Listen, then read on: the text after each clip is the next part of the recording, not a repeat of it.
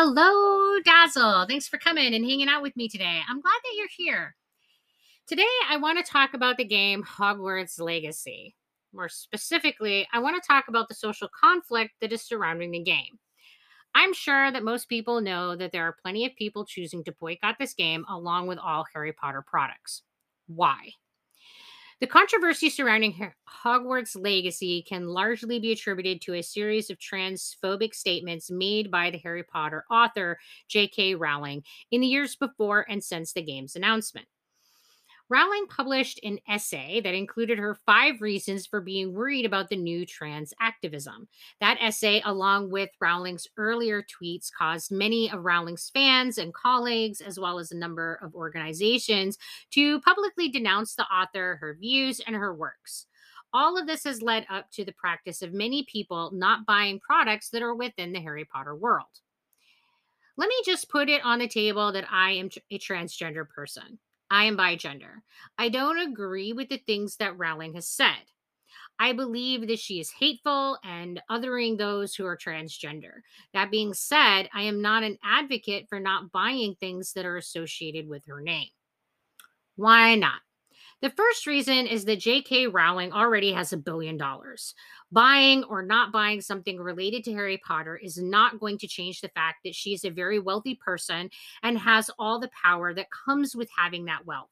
Even if no one ever buys anything from her ever again and she has zero income from henceforth and forever, she will continue to be a very rich person.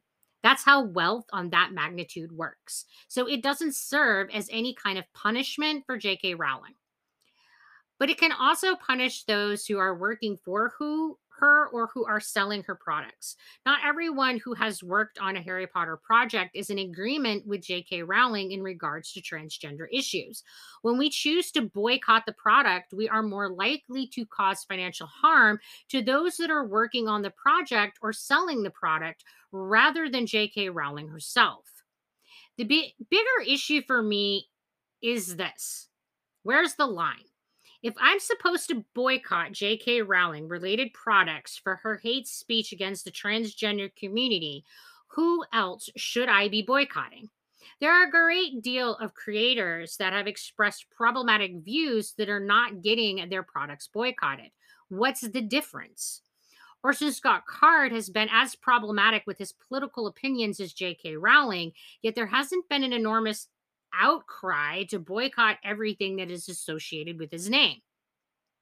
Should we be making every purchase a political decision? The truth is that I don't know the answer to this one.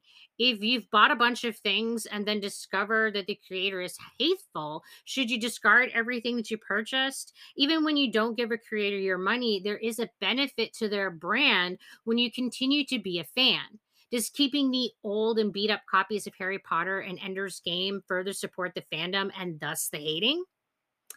I understand that there's a great deal of power through voting with our dollar and that we vote for far more than just the product that we are buying when we spend that dollar.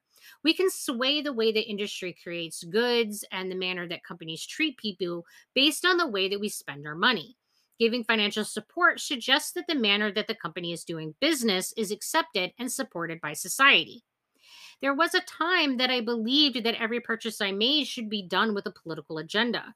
Then I began to really research the companies and creators. What I found was that there weren't any that completely aligned with my personal belief system. I clearly cannot choose to never purchase anything again. That's not how our society works. Does it then become a matter of choosing the lesser of evils, or do we just ignore the politics of it and buy the things that we love? I can understand and support those that choose not to purchase these goods as a political stance. It isn't a position that I have taken, but it is one that I can understand. I choose to buy the goods because I feel that making these moral decisions is too complex to weed out all the bad with just the vote of the dollar. I also don't see how not buying these goods has generated any change. J.K. Rowling is still rich. She still has a social platform that gives her voice, and not buying her products isn't going to change either of those realities. There is a paradox that these companies and artists create. it's tricky to negotiate the consuming of valuable works by reprehensible creators. And the works that J.K. Rowling and Orson Scott Card and many other creators have created do have value, while they themselves are absolutely reprehensible.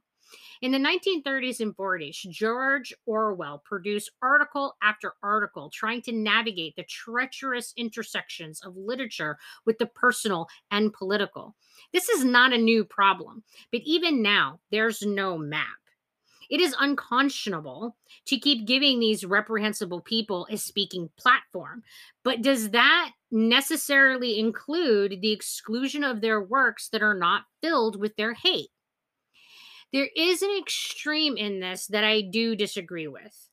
What I cannot get behind is the hateful statements that are being cast towards those who are buying these products. Just because someone has bought Hogwarts Legacy does not mean that they are transphobic haters.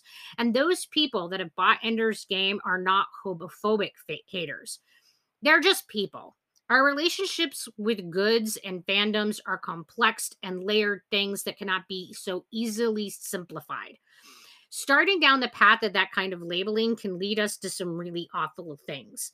Does reading Harry Potter once as a kid mean that you forever carry the label of being transphobic? If not, then where's the line? What about if you own Harry Potter stuff but never spend money on it again? Do they count as a villain? Something that I think we should strive to keep in mind while investigating these kinds of topics is that no one is all good or all bad.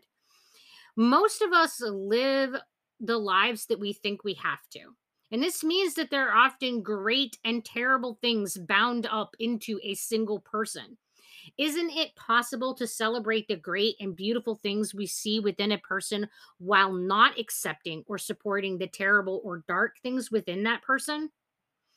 Well, that's about it for my rambling today. Thanks for coming and spending some time with me. If you like what you've been listening to, please consider giving us some support. It really does help. And until we talk again, you guys be sure to take care of yourselves. Bye.